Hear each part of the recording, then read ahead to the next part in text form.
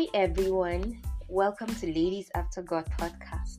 I am Gloria Ponman, your host. I am glad to be back with another interesting episode. And today we'll be talking about self-esteem. What do you like about yourself? Are you proud of yourself? If these questions make you feel uncomfortable or you cannot answer them, chances are that you have a problem with self-esteem. Why is that? Why do so many of us basically dislike ourselves? Why are we embarrassed to esteem ourselves? Before you answer this question, we must first define self-esteem. Self-esteem comes from the inside out. It means that a woman is not dependent upon anyone else to make her feel good about herself because she already knows she is fine just the way she is. She is confident and aware of her strengths and abilities. She wants to share them with others. This does not mean she is prideful. No, she is aware of areas needing work and growth. But that's okay because she knows she's not perfect and she doesn't have to be. No one is.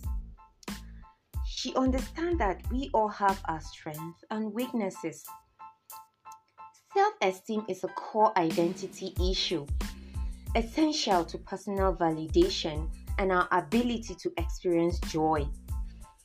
A woman with low self-esteem does not feel good about herself because she has absorbed negative messages about women from the culture or relationships. The reign of youth, beauty and thinness in our society dooms every woman to eventual failure. We are bombarded with adverts for cosmetic surgery, enticing us to repair our aging bodies as if the natural process of aging were an accident or a disease. Can you imagine? Yes, with all this effort, they still never feel like they are good enough. How can they? Magazine models are airbrushed to perfection. Beautiful movie stars are whipped into perfect shape by personal trainers. If women buy into this image of beauty, then they are subscribing for depression and anxiety. What a pity. Having self-esteem helps you to determine who you are, what you want and deserve. It can help you know your true self and gives you the courage to move on if things don't fall in place. Your self-esteem helps you in many ways, and which includes life becomes simple and easy. You will have more inner stability. Keeping your self-esteem high will make you feel more deserving of good things in life. You will be more stable. You will be able to handle tough times better. You will be less needy. You will be happier. You do not fear challenges. You are able to stand up and speak for yourself and for what you believe. You have the guts to own up mistakes or admit your limitations.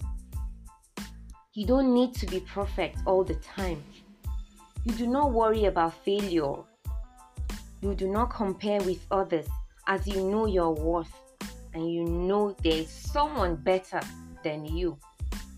You love yourself because of who you are, not because of what you can do or cannot do. Having a very high self-esteem will help you to navigate through life challenges. As a teenager, I battled with a low self-esteem, but God has helped me to overcome them.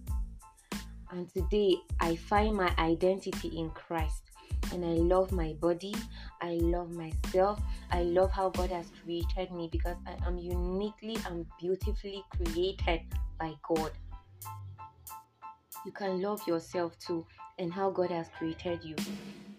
See yourself through the eyes of God, not through the eyes of magazines and models. Compare yourself with no one. Embrace yourself and know that God loves you just the way you are. And sister, believe me, when you do that, you have a very high self-esteem. Thank you so much for listening. I pray that God will help us. And see you in the next episode. Bye bye.